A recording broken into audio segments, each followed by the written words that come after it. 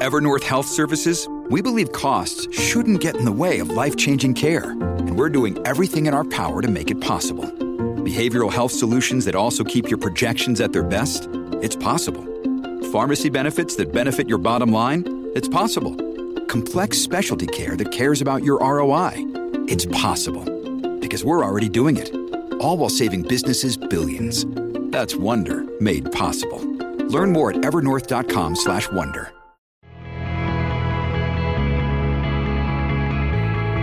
This is the Ed Milet Show.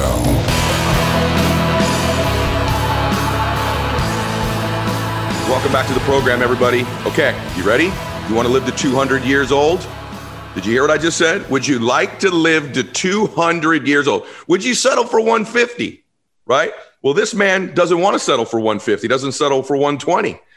And I've been fascinated with him because we have so many mutual friends.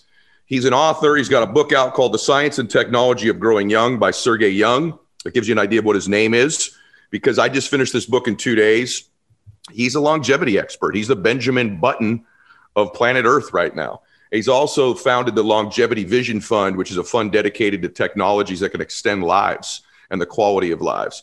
So I'm so excited to have this man here today. This is going to be a compelling, note-taking, awesome, vision-stretching conversation. Sergey Young, welcome to the program. Hi, Ed. Hi, everyone. I'm so excited to be here with you today. So am I, brother.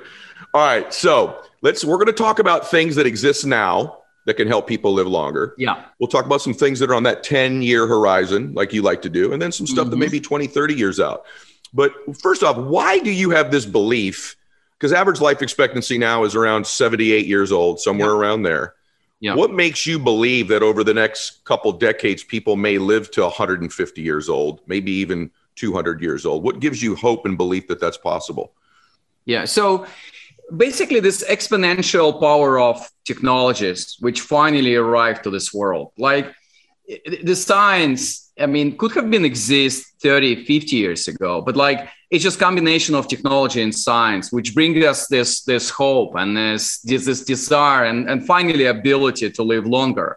Like 30 years ago, like US spent $3 billion of government money to sequence one human genome. Right. And 13 years. Right now, it's just few hours, right? And a couple of $100. Again, 20 years ago, this CRISPR thing was available to literally handful of people who had really serious genetic disease. They were like really unlucky in genetic lottery. Yeah. And today we all, part of global experiment of gene therapy. If you look at mRNA vaccines, which is the like Moderna, et cetera, it's outcome of gene therapy. So that's amazing. And full disclosure, like the first time that we will be able to check like what's the maximum lifespan extension that we'll do. It's going to be really far away from here. So I'm 49. So to check if I can break this sound barrier of the maximum lifespan of 122 years that we have today in the world, guys, we will need to kind of stick together for another 73 years.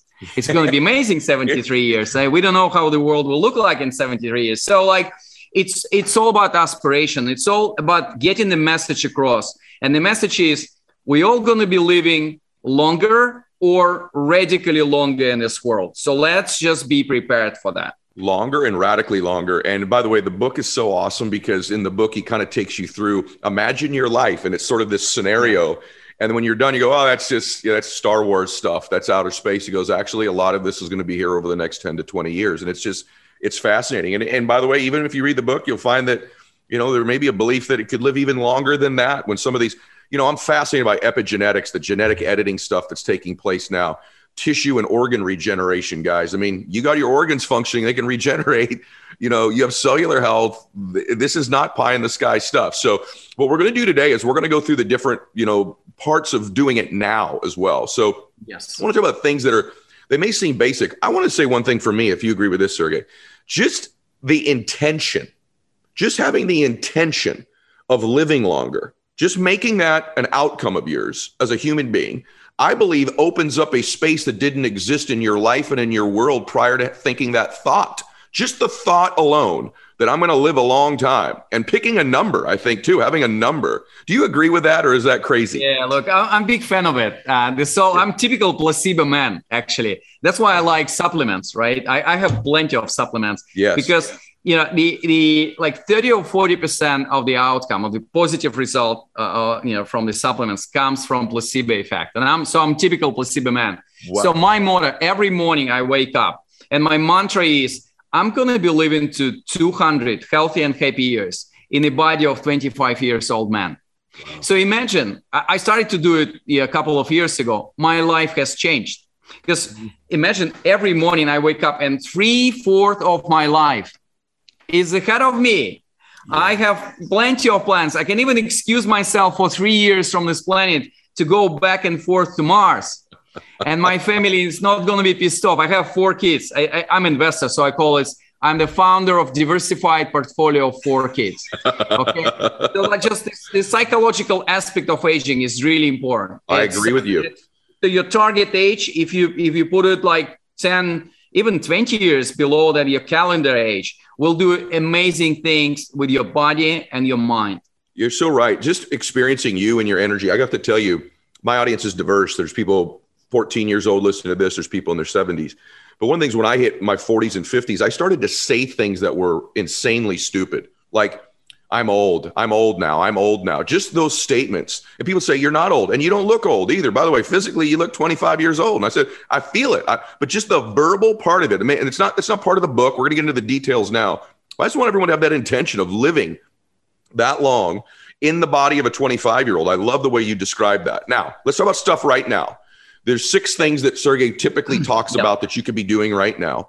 And we can go through most of them if you want. But one thing that I do is because I've had some heart issues, I do regular lab work, regular checkups with my doctor. I'm talking quarterly for me. And for a while, I was doing it every other month. Most people will go years without seeing a doctor unless they get sick. So talk about some of your 6 things people could do right now to engage living longer and more healthy. Yes, beautiful. So for me, it's the most important part of the book. This is why I am in longevity. I mean, all these exciting technologies which will be available to us in the next 10, 20 years. This is all great. But for me, change starts today or tomorrow morning. But that's like the only optionality that you have. So some people find it boring. That's why I created this Sergey Young guy. That's why I've developed this horizon to live to 150 years. And then the far horizon of longevity to live to 200 years in the form of, Internet of Bodies, human brain AI integration, human avatars. But we don't need to wait for another 10 to 20 years. There's so many things that you can do today. Again, it's called boring stuff. And to live to at least 100 healthy and happier. Unless you are really unlucky in genetic lottery, and this is really rare. You need to have really rare genetic disease, and then it's a separate discussion. We're working on that as well. There's so many things that we should and we can do today. So then one caveat before that, we humans, we like one silver bullet. And people always ask me Sergey, what are just one thing that I need to do to sort out this kind of health stuff? And I'm always saying, if one answer to aging and age-related diseases would exist in this world, then it's either Mother Nature in a process of evolution, or scientists in a process of scientific research will find this answer. So and human biology is the most complex and fascinating field I've ever discovered for myself. So be prepared. It's always a combination of things, and you need to follow through on many dimensions. Number one, and this is when I have 30 seconds on longevity, I talk about this, is exactly the thing that you just mentioned, doing your medical screening. We just need to understand we're living in a completely different world today. 20, 40 years ago, there was zero value of you knowing if you have cancer or not. It was actually negative value because cancer was kiss of death, and you just kind of got the information that you're going to survive for another 6 or 9 months on this planet, and that's it. You've done. People were deferring their cancer screening days because, there was zero useful information and the outcome from that. Right now, making sure you do early diagnostic of cancer, increase your recovery rates from 20, 30% to 90 to even 100%. Wow. So your opportunity and ability to survive and actually to sustain the quality of your lifestyle and the quality of your health is enormous. And for majority of cancer types, early diagnostic of cancer, stage 1, early stage cancer is 93 to 100% for major cancer types. This is amazing. Like some of the machines that we see in the hospitals today, it's really space machines, like MRI machine, 3 Tesla MRI. They have the artificial intelligence driven brain, right, network algorithm updated every month. And the last 2 years, so I'm doing my annual screening every year in San Diego, California, in Human Longevity Center set up by our very good friends. So we go to the same place. Yep. Yeah. So in the last 2 years, it was actually after I've done full body MRI, it was artificial intelligence scanning and looking through my scans. And then it was discussion with doctors. So it's radiologists empowered with artificial intelligence, increase exponentially your chances to get the analytics right, the diagnostic right, and survive. Just one figure, and it's fascinating. So average radiologist working under the time pressure, which is probably 100%, 150% of time of their working mode, is successful in diagnostic early stage breast cancer in 38% of cases. Crazy. That's awesome. If you empower the same man or woman with a beautiful profession, empower him or her with artificial intelligence algorithm, the ability to detect grows to 98 to 99%. That's amazing. And we've been investing in so many companies. Diagnostic comes to our home, like, always Cologuard, or using our blood test to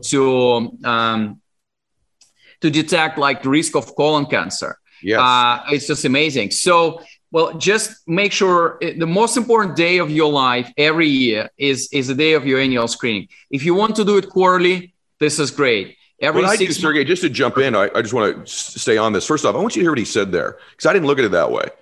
Early stage detection of disease, cure rates and survival rates on most diseases are incredibly high, detected early. We die from these diseases because it's stage 3 when we find it. It's stage 4 when we find it. In my case, I don't have perfect genetics when it comes to plaque accumulation in my arteries. I detected it in my 30s. I'm still with you here because I was doing regular lab screenings. And so, hey guys, if you don't go to the Longevity Center in San Diego, get an executive physical once a year. Get your blood looked at. The way that they look at blood now, everybody, it's not HDL, LDL. There's little particle, big particle. There's your liver enzyme levels. There's all these things. There's your lipoprotein little a. There's these things you don't even need to know what they are. Just know that they're tested for now. And if you haven't been there in a while, do it at least once a year. And I think this starts in our 20s. I really believe that. So I just want to second what he has said there, as if I'm anywhere near the expert he is, but we do have similar friends and we've been on a similar journey. So I just want to really stamp that one as so important. Yeah, this is much cheaper. Like prevention is 10 to 20 times cheaper than treating something when disease manifests itself. Because this is very old school, like 30, 50 years ago, you need to wait until disease will manifest itself. And this is why when you see a doctor right now, you define when you need to see a doctor, and it should be like super regular. Yeah. So that's one. So I want to focus on a couple of them, Sergey, just because we have so many other future things I want to talk about too. 2 is let the food be the medicine. I want you to read the book to get that one, guys. That's why you go get a book, right? What's the food? What's the medicine? 3rd is get moving. My audience is pretty good at that. Exercise, moving, those kind of things. Here's a biggie. Eat early and less often. What do you mean by that? Can you define that for us? So basically, there's a lot of disagreement what actually extends our life in academic circle, but it's one agreement. If you decrease the caloric intake, if you literally decrease the number of calories that you take every day by 15 to 25%, of course, you need to look at the balance between physical activity and the caloric intensity. But so it actually extends your life by 2, 3, 5 healthy and happy years. That's a big thing. Yeah. Well, it's easier to say, well, Sergey, you need to less 15 to 25% less calories, but it's very difficult to do. So what are my life hacks on that? One, I do fasting. So, I fast 36 hours every week. Wow. Okay. It's 2 nights and 1 day. It's actually Sunday. Yeah, I start on Sunday evening or on Monday evening, and then just 2 nights and just 1 day. During 1 day, I just drink some water, herbal tea, and that's it. So can I ask about that, Sergey? Can I inquire about that? So, sure. Because the fasting, I've had intermittent fasting. We've talked about this, but 36 hours. Phil Mickelson, the professional golfer, started doing that about 2 years ago. He's been a guest on my show. He says he feels literally 20 years younger doing it. When you began doing that, because I've not done it. I've done some intermittent fasting, the 36-hour thing.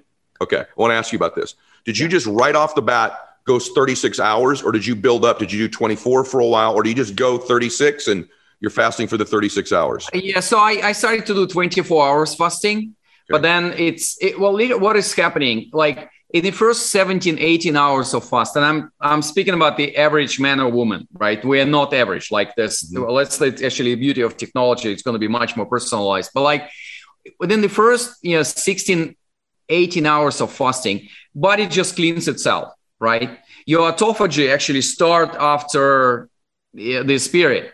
Well, that's the beauty of that. When your old cells, which your body doesn't need them, you can actually clean it in the process of fasting. But this whole thing starts after 17 or 18 hours of fasting. That's why I didn't feel really, I haven't thought that it's logical just to do like 18 hours of fasting and then like the sweetest period, like the best period of fasting, I start to eat again. Well, so I've done 24 hours and then I thought, okay, well, Sergey, I mean, you sleeping during the night anyway, don't you? Right. And I'm like, okay, well, that's a trick, but what I can do. So, and I thought rather than starting to eat, so you imagine I start Monday evening, rather than starting to eat on Tuesday evening, I was like, can I just extend it to like Wednesday morning? Mm. And obviously it's difficult sometimes to go to bed if you're hungry. And do you get hungry anymore? Do you still get hungry? Not really. No, but what I do in the evening, I take fiber. Yeah. And it's 0 calories with the water or with herbal tea. It fills my stomach a little bit, and then I go to bed. But like literally, you just need to see me like on Monday evening at 9 p.m. when I'm going to bed after first 24 hours of sleep. This is amazing. This is like the best sleep I have during my week. Really? You feel so light. You feel so energetic. Wow. Yeah, I mean, you're literally feeling young. And that's the beauty of that. Yeah. I'm doing it. I'm going to start Sunday night. I'm going to start. Yeah. Just give it a start. But like, make sure like, pre-fasting day, post-fasting day, concentrate on vegetables. Don't do a lot of like heavy stuff like meat protein or fish protein, etc. But otherwise, like the best diet is a balanced diet. Okay, and everybody that's listening to this, that's a bodybuilder, because I've had the point then, if you're a bodybuilder and you're training for huge muscles and you're not going to fast for 36 hours because you're taxing yourself and you may need some of those proteins, I think listening to what Sergey has said about 15 to 20% less caloric intake, you could still get away with doing that by just because these bodybuilders, these fitness people that listen to my show, that segment of the audience, they're incredibly food disciplined already, right? Oh, yeah. Just focusing on that, because that is the consensus in aging: less food processed through your body, longer life by 2 to 5 years. So this is why I had Sergey on, you guys. I do think it's important to put it in the context of your physical routine as well. Sure. So, I mean, you don't need to be binary about this whole thing, but like if you take out this kind of fasting pressure from your everyday, following like 18 hours of fasting and like 6 hours of food intake, if you just put it in the context of the week, it might be actually much more useful and easier to implement. Okay, so guys, I want to go through his list with you. 1, get regular checkups. 2, let the food be the medicine. 3, get moving. 4, eat early and less often. And then the last 2, I'll have you talk about these. 5 is constantly work on quitting bad habits. And 6 is make sleep your superpower. What are those bad habits? And what about sleep? Because that's changed my life, my sleep situation. I'll let you go there. Yeah, so bad habits. Basically, like, sometimes we do really stupid or risky choices in our life. Mm-hmm. And that's the problem. And people think it's something superficial. So tobacco smoking. Yeah. It's minus 10 years from your lifespan. And this is awful. And I thought it's pretty rare because we don't see these people on the street, because right now, from regulatory perspective, it's prohibited. But like, if you look at statistics, 25 to 30% of adults is still doing tobacco smoking, minus 10 years. Not always using your seatbelts is minus 2 years from your life. Just riding motorcycle is 17 times more dangerous than driving the car. 17. Mortality rates from motorcycle accidents is like 17 times higher. What about alcohol? Yeah, it's alcohol and coffee, like my favorite questions. So I'll come back to that. Just one final example, which I wanted to mention. So I've been blessed with a lot of travel experience. A few years ago, I just went through the book of Tim Ferriss for 4 hours work week, and I had my wish list. And so I went to North Pole and South Pole. And actually, I mean, it sounds really risky. It's just beautiful places on Earth, but like, it's not that risky. So then I had an opportunity to join the group of guys who were climbing Mount Everest, the highest mountain on Earth. And I look at statistics there, and it was like 6% mortality rate. And I said, oh, look, I'm not sure I can afford that. But here's the story. 2 months ago, I received an email from my very good friend from California. She's an amazing woman, entrepreneur. And she's like, well, Sergey, I'm about to climb the most dangerous mountain on Earth. And so the name of this mountain is K2. And you know what mortality rate for this? It's 25%. What? So Russian roulette, right? It's 17%. Yeah, it's a dangerous game. It's like 17% of dying. It's like really, putting yourself at risk. But like 1 out of 4 is not going to come back. I'm like, oh no, I'm not in this business. So that's very important. And we think it's not with us. Okay, it's about some other people. We never do this, kind of stupid choices. So the polite version of this is called passive longevity. I do think it's extremely important. Okay. So that's one. And sleep. I always and probably I don't know if you had Matthew Walker on your show. Amazing guy. So in the book called I think it's called Why We Sleep. This is my book of year 2019. I changed completely my sleep routine because before that, we all very active people. We want to do this, and that, and there's so many exciting things in the world. So I was just borrowing my hours from my sleep credit. I literally my average sleeping time was somewhere around 5 hours. And I'm like, but after this book, like my rule is 8 hours in the bed, 7 hours of sleep. And I measure, I just started to test Whoop. I like Whoop sleep algorithm. I actually have 97% sleep efficiency this night. Where's my sleep? I use Aura. Do you like Aura or no? Yes, I'm actually, it's in my home. So I'm using Aura as well. I actually find Aura algorithm a little bit more forgiving. So sometimes you have not a great kind of night and Aura is stuck. You still did well. It's good, like, because I'm positive person. Like, even if something is bad, if I name it positive, it's actually positive for me. Yes. But nevertheless, I don't think it does matter like what particular wearable you use. Yes. All of the algorithms that you can use is great for that. But I just want to quote a very good friend of mine. He is founder of Longevity Clinic in London. Mm-hmm. And so first time I met him, same question, like, what is the one thing that you would suggest me to do? And he's like, Sergey, every evening we can visit the most powerful clinic in the world. Mm. We go to bed. Wow. And I'm like, oh my goodness, what a beautiful way to put this whole thing and describe the importance of sleep. It's like, we can't really underestimate. There's no alternative activity to sleep in terms of sustaining your hormonal balance. Yeah. This is extremely important. And hormones, the things like, I do think you discussed it with David Sinclair, right? Like any extreme is bad. Like, lack of hormones is not, like excess of hormones, your aging is accelerating. But like, so your body has this a beautiful mechanism that you couldn't really figure out through this medical science or artificial intelligence, how to balance your hormones. It just works this way. So use that. You blow my mind because, and we're going to get to wine and coffee back in a second. And then, guys, we're going to go to future things. Some of them are the future. But I wanted to ask you about hormones in a minute too. But I want to say this one thing about the sleep that he just referenced. In my first book, I kind of almost bragged about the fact that I went on less sleep than most people. And as I've done my show for a long time, done more reading, more research, it's one of the things that I am most focused on in my life is my sleep. And I just want everyone in the audience to know that. Research it. You know, I've had Sean Stevenson on my show. I've had lots of people about sleep. I've got apps I use to help me sleep deeper. I've got Aura that tracks it. I've got the Cool Room. I've got a chili pad that Tim Ferriss talks about. I do anything I can. The room is dark. All these things they teach you to get into the best sleep state, because people like Sergey have encouraged me through their writings and teachings to do it. And it's made a huge, huge difference for me. Okay, we don't want to skip over wine and coffee. Does it hurt us, and how much? Discuss that. Okay, yeah. Wine and coffee. So this is a lifestyle perspective on that. I'm a big fan of red wine, specifically American wines. After I started to do a lot of business in the US, I'm in love with what you guys have there. So and I started to dig into this station, and I'm also a big fan of coffee.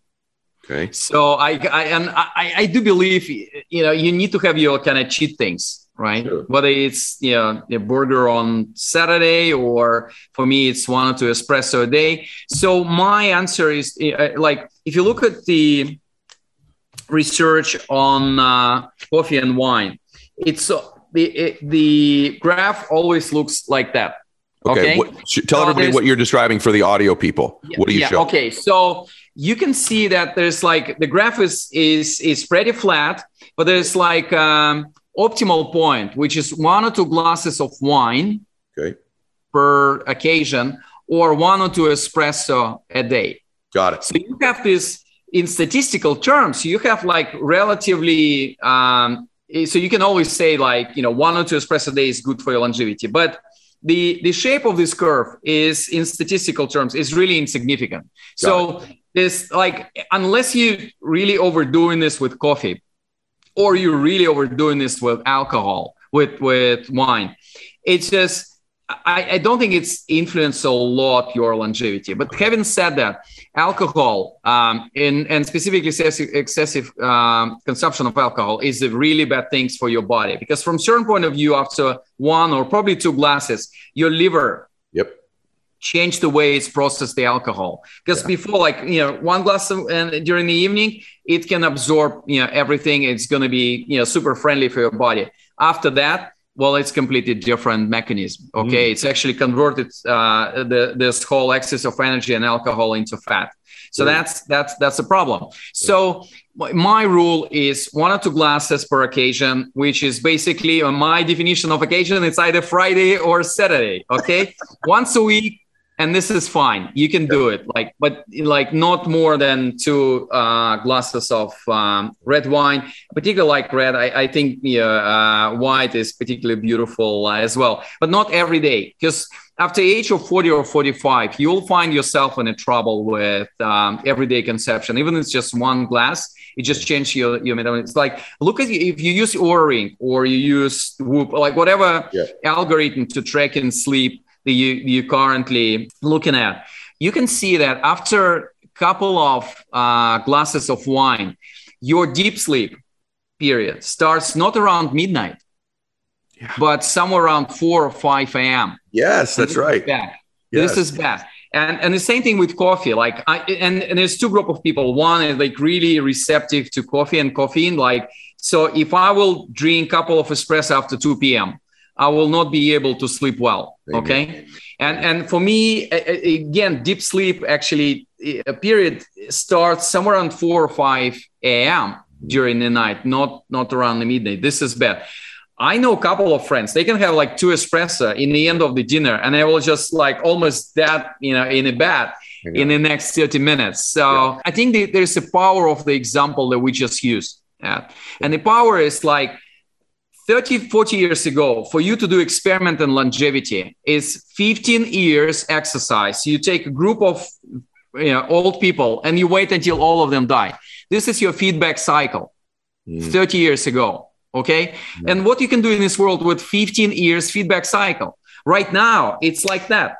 It's every minute, right? With every wearable you have, you can like every morning you can look at the quality of your sleep and have very important takeaways for your lifestyle changes. So that's how both you and I discovered that both caffeine or alcohol in the form of wine or any other bad habits actually in negative way influence our sleep. So that's the beauty of the feedback.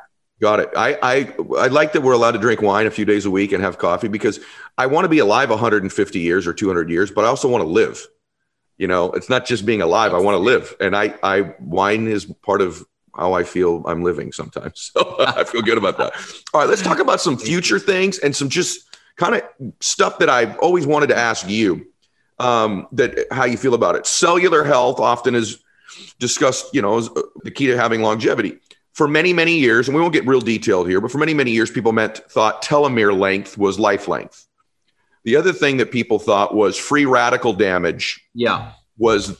That's aging. In fact, I've had guests on recently that still are talking about free radicals in the body and needing to rid us of them.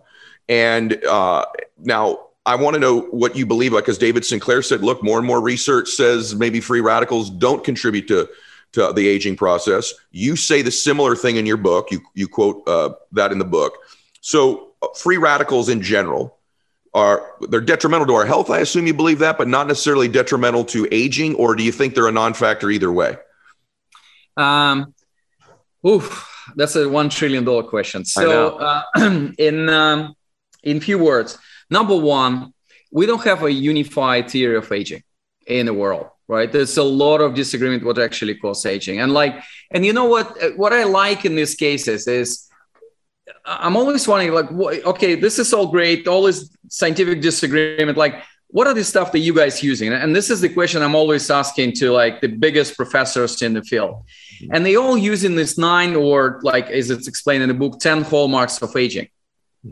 And so that's basically explains all the roots, all the sources of aging in our body and in our mind, and give us a lot of powerful takeaways. So one, there's no one thing. There's no silver bullet, right? Whether it's free radicals, I have a lot of doubts around free radicals or telomeres or your genetic setup. Well, actually, your genetic is responsible for 30 or 40% of your longevity. And you can take a different view on that. You can say, well, it's all genetically predefined, or you can say, this is great. 60 to 70% is under my control. So I'm going to change my life. And this is where we can talk about epigenetic, right? The way how our genes express themselves inside our body. It's telomeres.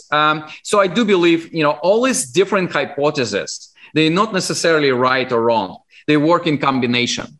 And we already know all 3,000 genes in our DNA, which are responsible for aging processes, for longevity. And they actually work pretty well in, if you do genetic analysis of DNA of people who live 100 years and above on this earth, they call centenarians. All these 3,000 longevity genes are particularly working well on their DNA. So what I think, we wrote 50 pages, 2 chapters on different theories of aging for the book. And in the end, you know what we did? We put it on the shelf. Okay. And it's very, and it's a very short chapter. I think it's called chapter number 3, different theories of aging and why they not necessarily matter in this world. So that's the whole thing. But just understanding complexity of this and understanding some of this is genetic, right? And today it's beautiful. We can know where we are weak or we are strong in genetic terms. And you can do a lot around this. And some of the things in our lifestyle and using the food as medicine or physical exercises or detecting the earliest signs of the very dangerous diseases. So I do think there's no right or wrong answer. We have only one framework, which is 9 hallmarks of aging, which confirm it shows the complexity of the human biology. Do you think that let's sell the dream a little bit? By the way, I'm really grateful you answered that way, because David answered it very similarly.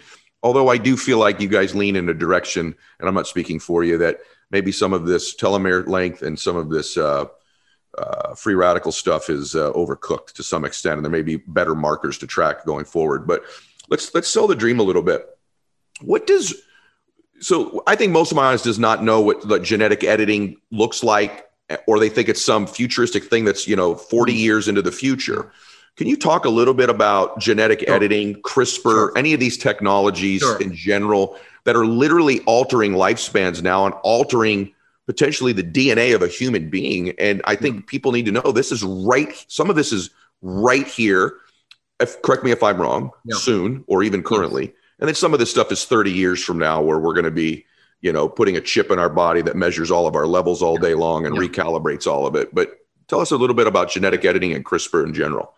So as we discussed, depending on the sources, 30 or 40% of our health is defined by our genetics. So it's extremely important. Yep. And in some of the cases, if you have rare genetic disease, it's much more damaging. So your genes are working against you. Mm-hmm. So a few decades ago, there's nothing you can do about it. This whole thing started with our ability to sequence human genome, just to see the composition of our DNA and look at the different genes, how they express themselves, and basically do the mapping, like which particular gene responsible for this condition, either bad or good in your body, like the good genes, like longevity genes, some of the bad genes, etc. And while it's called rare diseases, they're not that rare. There are 400 million people on Earth suffering from that. So, let's look at evolution, what we have done in the last 30 years in this field. So again, 30 years ago, first human genome has been sequenced, 13 years, $3 billion. Today, like when we discovered that this thing called COVID in this space, and obviously virus genome is different from human, it was in a couple of days where genome of the virus of COVID has been sequenced in so many countries on Earth, which gave us enormous power to develop vaccine. I was just reading the news, I think it was New York Times like a month ago, and in the name of the title of the article, Moderna vaccine has been developed in the course of 2 days. 2 days. This is amazing. Obviously, they did a lot of work, like decades before that, like Bob Langer and a lot of this, great people who created this. But in the end of the day, this is the speed of invention these days. So 30 years ago, CRISPR, which is basically genetic scissors, like what it does, there's certain protein charged in a way that it's find this similar sequence in your own DNA and cut it out. Yes. Or there's a version of this can replace the gene, so it's cut out certain genes and bring the other genes in your DNA. So that's how CRISPR works.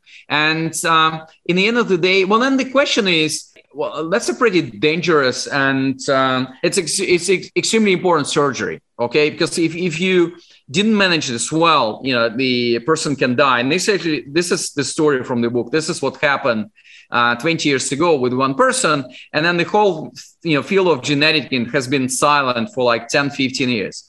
Again, so then is the genetic level, and that's the other level called epigenetic, right? This is what you discussed with David Sinclair, and this is how different proteins which help our genes to express themselves in our body. Well, this is really easier to manage. You can do a lot of different things with that. So, but just looking at evolution of our ability to influence our genes, again, 400 million people. So 30 years ago, handful of people, they had nothing to lose in this world. They were about to die. That's why they were really happy to go in a trial and be a part of this CRISPR technology, this genetic scissor experiment.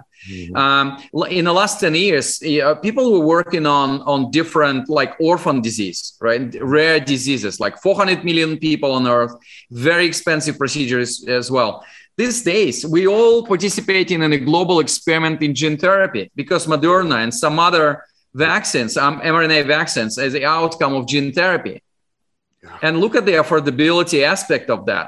Look at how quick we've been able to develop our response to COVID. If COVID time would have happened 50 years ago, the death toll would be completely different. Yes, especially for people. I was just reading something that said that if it were that long ago, that the population in the world 55 and older may have been 70 to 80% extinct. Yeah, based on different mutations that may come had we not cut it off at the pass to some extent. That's an unbelievable statistic. Yeah, so that's why I'm very excited. We're living in a unique moment of time where intersection of scientific discoveries and empowered by technological breakthroughs finally give us an opportunity to create completely different version of healthcare and version of health, which is much more affordable, accessible, personalized, data-driven, and technology-based. My dream is for the healthcare, and hopefully my mission is healthcare to become like a basic service that you receive from the government for free. Yeah. And look at the technologies that we're investing in through Longevity Vision Fund, like cost of colon cancer diagnostic, 10 times less. And this is the real numbers of the companies and the products they bring into the market in a few years from now. Cost of ultrasound device, 50 times less, 50. Crazy. This is amazing. Or this organ regeneration technology that we invested in. It's a company called like Genesis. They're based in Pittsburgh. They just take human liver, donor liver, split it in 50 to 75 pieces. Use very simple operation to put it inside your lymph node. And then like a new liver grows inside your body and supports the function of your sick liver. This is just amazing. I want to just say this. I want to go back because I want people to catch everything. I've been reading about Legenesis because of you. And guys, I want you to understand what he just said to you. It can actually functionally regrow organ tissue, right? Like, you understand this is now. This is happening now. And his fund invests in this.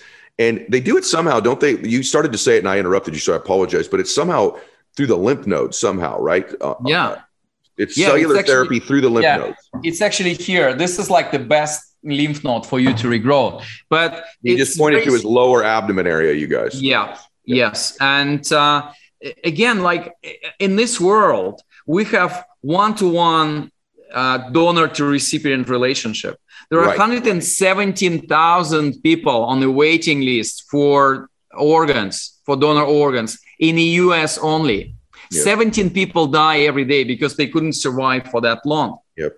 Well, this is the opportunity for us to solve this problem. It's going to be just one donor helping 50 to 75 pieces. And this is not the science fiction. So they've done testing on mice, dogs, primates, pigs. And this November, they start human trials. They just got FDA approval earlier this year. Incredible. It is. Yeah. And forget about liver. Then they start to work with kidneys, and they actually start to work with thymus. I don't know if you know the story of thymus. It's like a special organ, which is responsible for our immune system inside our young body. It's actually, it has maximum performance until the age of 18 to 20, until you just, in the evolutionary term, you just come into your reproductive period when in the period when you need to reproduce. Yeah. And then after age of 20, it's gradually start to shrink. That's why our immune system, it's not disappearing, but like it shrinks in size like really significantly. Our immune system is always going level down with every year after this age. And the program number 3 in like Genesis after kidneys is actually regeneration of thymus. Wow. And if we will be able to support our immune system, like forget about COVID, forget about cancer, forget about a lot of other things. And if you think it's scary, think about people who actually really need it in this world. So like when I talk about human brain AI integration, like brain computer interface, which is, people know Neuralink from Elon Musk. People say it's scary, but I'm like, guys, what about people who suffer from dementia? What if we can use human brain computer interface to help them to live the last 5 years of their life? Yeah. Fully integrated into society. My mind. I hope people will do a little research on Neuralink, Elon Musk's company, because I don't think it's scary at all. I actually think it's absolutely fascinating. And I think that Legenesis is, it's a world-changing proposition we're talking about here, guys. I just had Rod Carew. He's a very famous Major League Baseball player on my show who had a heart transplant. And he was very fortunate that he actually had a relationship with the family. This young boy he mentored ended up dying, and he got the heart of this young boy. And I thought how grateful I was, because this man was actually a mentor to me. But then I thought for a minute, not that many people are that fortunate that they've got some relationship that they happen to get an organ donation like that. And just literally millions of lives we've lost, that if Legenesis's technology continues to evolve, guys, these things can go away at some point. And you start having organ health, you start having longevity that's off the charts. And lives saved, not just extended, but lives saved. And so this is the stuff. This is why I wanted Sergey on. I think he's one of the most wonderful, fascinating men. And he's not just thinking these things. His longevity fund is investing in these technologies to make them real. And he's a very valuable human being. He someday could go down as someone who's literally rewritten history for millions of lives. And so I don't take lightly that you're here, brother. And I don't know that you always get acknowledged. He's bowing. I don't know that you always get acknowledged for the unbelievable work that you're doing, because there's not that many. Really, the longevity crowd, the longevity field, I know about everybody in it now, right? I mean, it's a very small group of brilliant, kind, generous souls who are just trying to change mankind. That's all they're trying to do. But it's not a very big group of people, ironically. And there's all these millions and millions of dollars that were spent on all this research on these diseases. And now they're coming at it from the other angle. And it's this other viewpoint that to extend life, not just solve a problem, that is actually solving the problems that we were unable to solve the last 30 years. And that's why this approach, this higher level, bigger thinking approach, is actually solving these problems that have plagued human beings for so long and taken lives. So having said that, a couple rapid fire stuff. How do you feel about NAD?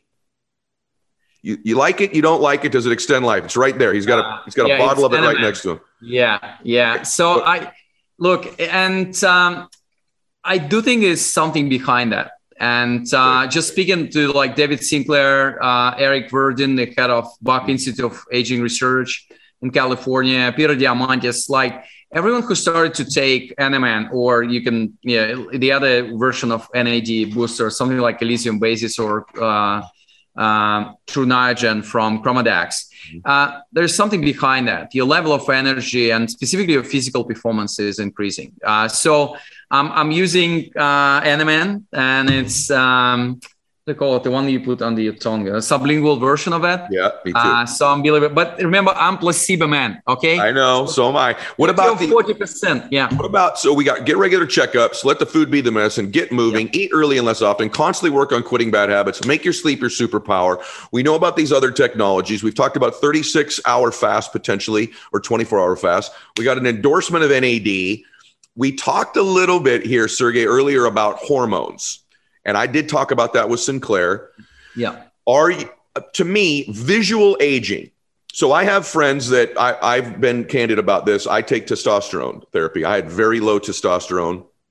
I take it and I get my levels to what would be a normal, what they call a normal measurable level. I don't want to be too high in my case. Yeah. I also didn't want to be at 150 as a male either. So I'm open with what I do. I take NAD also, but I do take testosterone. Do you, to me, visual aging, like when I see somebody that, okay, I'll give you an example. I don't think this is a secret, but my dad and, because he's just, well, I shouldn't say it. There's an actor that's very well known that's made a lot of movies who's kind of known to have taken testosterone for a long time, who's a friend of mine. And he's about the same age as my dad, who passed away. My dad passed of cancer. And by the way, did smoke and had some of those other habits, but also exercised and ate great, but he did smoke prior, quit. But I think the damage may have been done when he was younger. Visually, my dad looked much more handsome guy than this dude, my dad was. But my dad visually looked older. So from a visual standpoint, the person who sustained a normal functioning hormone level in his 50s, 60s, and 70s, at least aesthetically, looked much younger than my father did, who did not do any hormone therapy. So I'm just curious, does it have a stamp of approval? I'm not sure. Don't do it. Yeah. What would you say? Yeah. So what do I think? One is there's an easier way to fix a moderate level of problems with hormone disbalance, which is sleep. And we discussed that today. So that's important takeaway from our conversation. Mm-hmm. Second, I do think there's the key words. The key word here is a balance. Like, that's why we always talk about hormonal balance. So with human interaction, it's just very difficult to find a balance. Mm-hmm. Okay, so that's why I'm a great believer of unless it's just a matter of your death and life, mm-hmm. don't touch this. But I don't have a lot of evidence behind that. So I'm pretty sure there's a number of people on the planet which would really need this. But for the rest of us, there's so many options available to us. And I'm looking at you. You are not on any hormone replacement therapy, correct? And you look younger than me. Yeah, I'm really afraid. Yeah, because I've been diagnosed 3 times with excess of healthy living. Okay, because every time I'm really radical man, so every time I try to do something, I'm just go to the extreme, and I'm like, well, Sergey, your body starts to work against you. Yep, and that's it. So I want to be clear too, for my answer. I'm certainly not ever recommending that. I'm not a medical doctor. I don't know what's right for everybody. I know putting any exogenous anything in your body has some deleterious negative effect. I also even know in my own case, I'll just say to everybody that there's some evidence that testosterone can suppress HDL. And I already have low HDL. So there's all these ramifications once you start putting things in your body. And then once you've done it for a long time, you're sort of stuck doing it forever because your body stops producing it. So certainly not recommending it, but I just wanted your take as a longevity expert and just visually what I've seen. How about oxygen and oxygen therapy for cellular health? How do you feel about that? You're smiling. So I'm doing this every year, and it's 10 sessions, 45 minutes each. When I come to Moscow to visit my mom during the summer, so I just go to Space Center when they the whole tool they use for astronauts. So there's clear evidence of oxygen therapy positive effect on your brain health. Okay.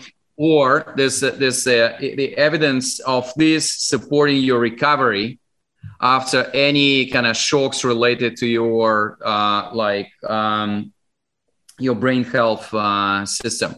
So that's one thing. Secondly, there was a very interesting study I think it's in Israel. For 60 days, they put people who are, I think they were 55 plus years old in the oxygen chamber for 1 hour, but it was in the course of 60 days. And obviously they get their age reversed. I do believe there is something behind that, and it's specifically if you need to work on recovery of your brain functionality after your health shock is an important opportunity and important intervention. I do think there's a natural limitations to really scale up this technology, because producing the oxygen, it's very inflammatory. So if you're in the chamber, you can't use anything. It should be 100% cotton wear. So I know it sounds a little bit idealistic, but my mission is to change 1 billion lives. So I'm not really interested in something which would make me younger, but what about other people? So it's a rare, exotic, useful intervention. Can we use it to solve and bring affordable, accessible version of healthcare? I'm not sure. Okay, good. I love that. That's why I'm asking, because it's become more and more a protocol for healing after surgeries. So I've thought, is there some tissue benefits to the oxygen? Had other people on the show even recently who are big believers in oxygen therapy. And but you know what? Can I just say something provocative? Every moderate shock to your body will produce a result. Okay. Mm.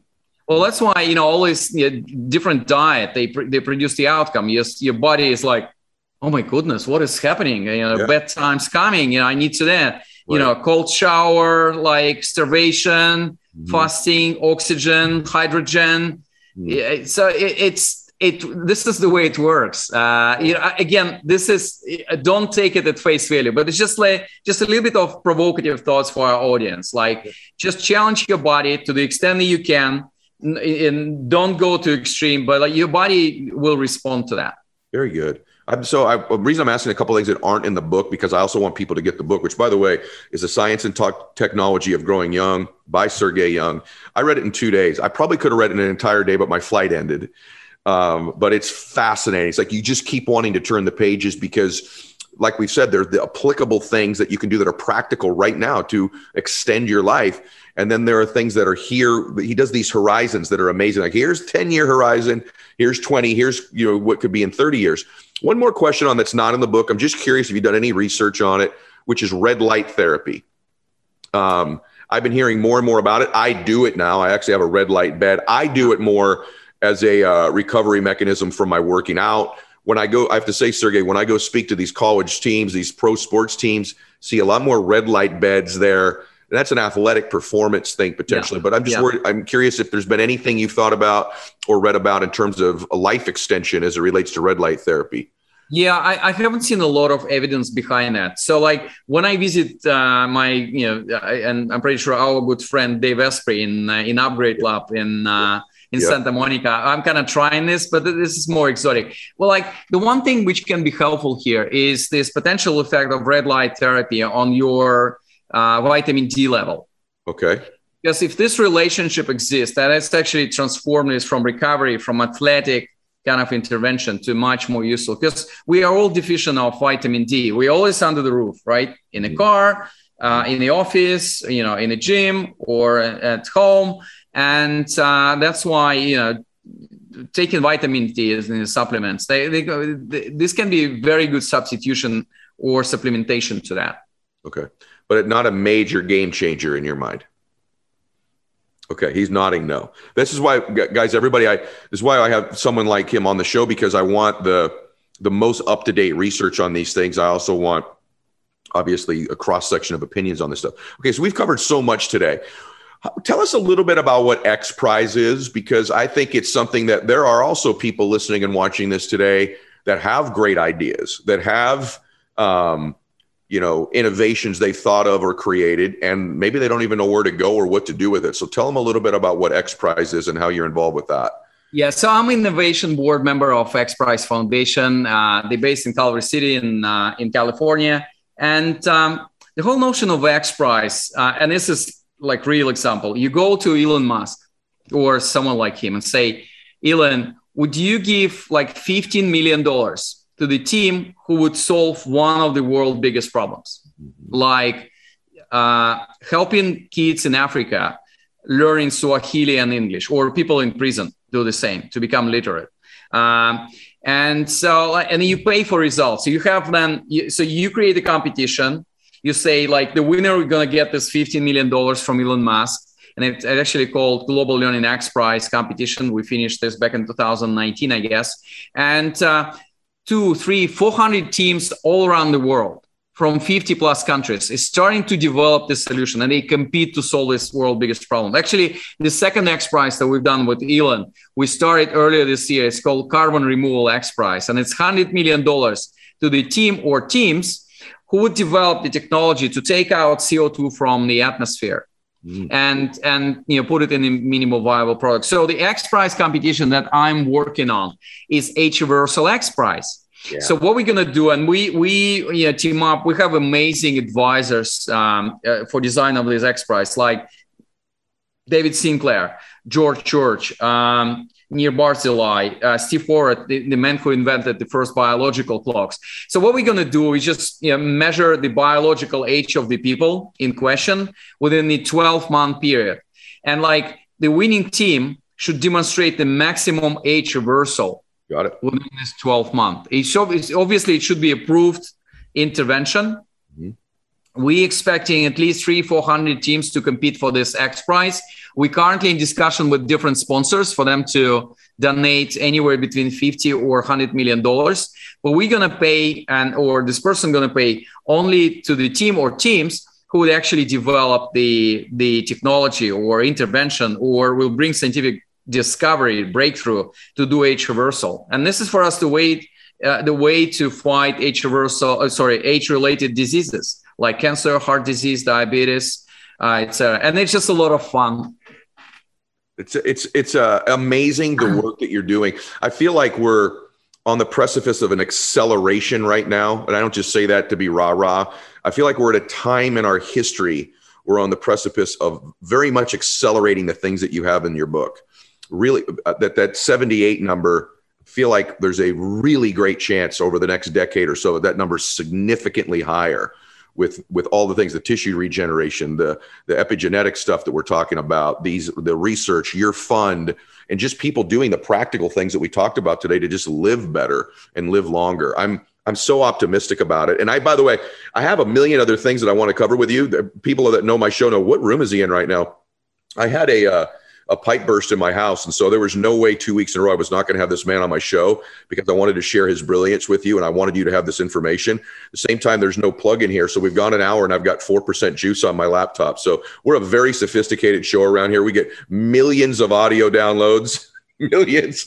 And I'm on a laptop in my bedroom, which I think that should give everybody hope out there with a dream that you can accomplish whatever you want, because you're listening to two guys right now. Sergey, 20 years ago, if you look into his background, you would not think he would be one of the cutting edge people on planet Earth on altering life duration, but he finds himself doing that. And you certainly, if you knew me better, would not think I'd have one of the most far reaching shows in the world that reaches millions of people, because I prove it every week on my laptop that I still don't know what I'm doing. So I just hope it gives everybody hope with a dream. Sergey, you're awesome. Today was incredible. This will be shared to millions of people. I can feel it, just simply because the information it's not found anywhere else. And it's also, more of it, by the way, is found in his incredible book, guys. And I'm not a big bookseller. You guys know that. This is a real book you should read because y'all want to live longer. When I asked you in the beginning of the show, do you want to live to 200? We've talked about some very practical things today and some things that aren't that far away that could very much make that a reality. So Sergey, any final thoughts you want to share with the audience before we wrap things up? Guys, don't wait for 10 or 20 years for these beautiful technologies to arrive. The time to take back responsibility and control over your health is today. So stay healthy and happy. Stay on Longevity Bridge, please. I love it. You're amazing, brother. We're going to do this again. I want to do one with me, you, and Sinclair in one room, and we just go. We'll do that in the next 12 months. It's going to be a lot of fun. Let's do that. Because the updates will be even greater by that time. Hey, everybody. God bless you. Let's live longer. Let's live healthier. Let's help more people. Let's make a difference in the world together. All of us collectively in the Max Out universe. God bless you all. Share this with people you love and care about. This is the Ed Milet Show.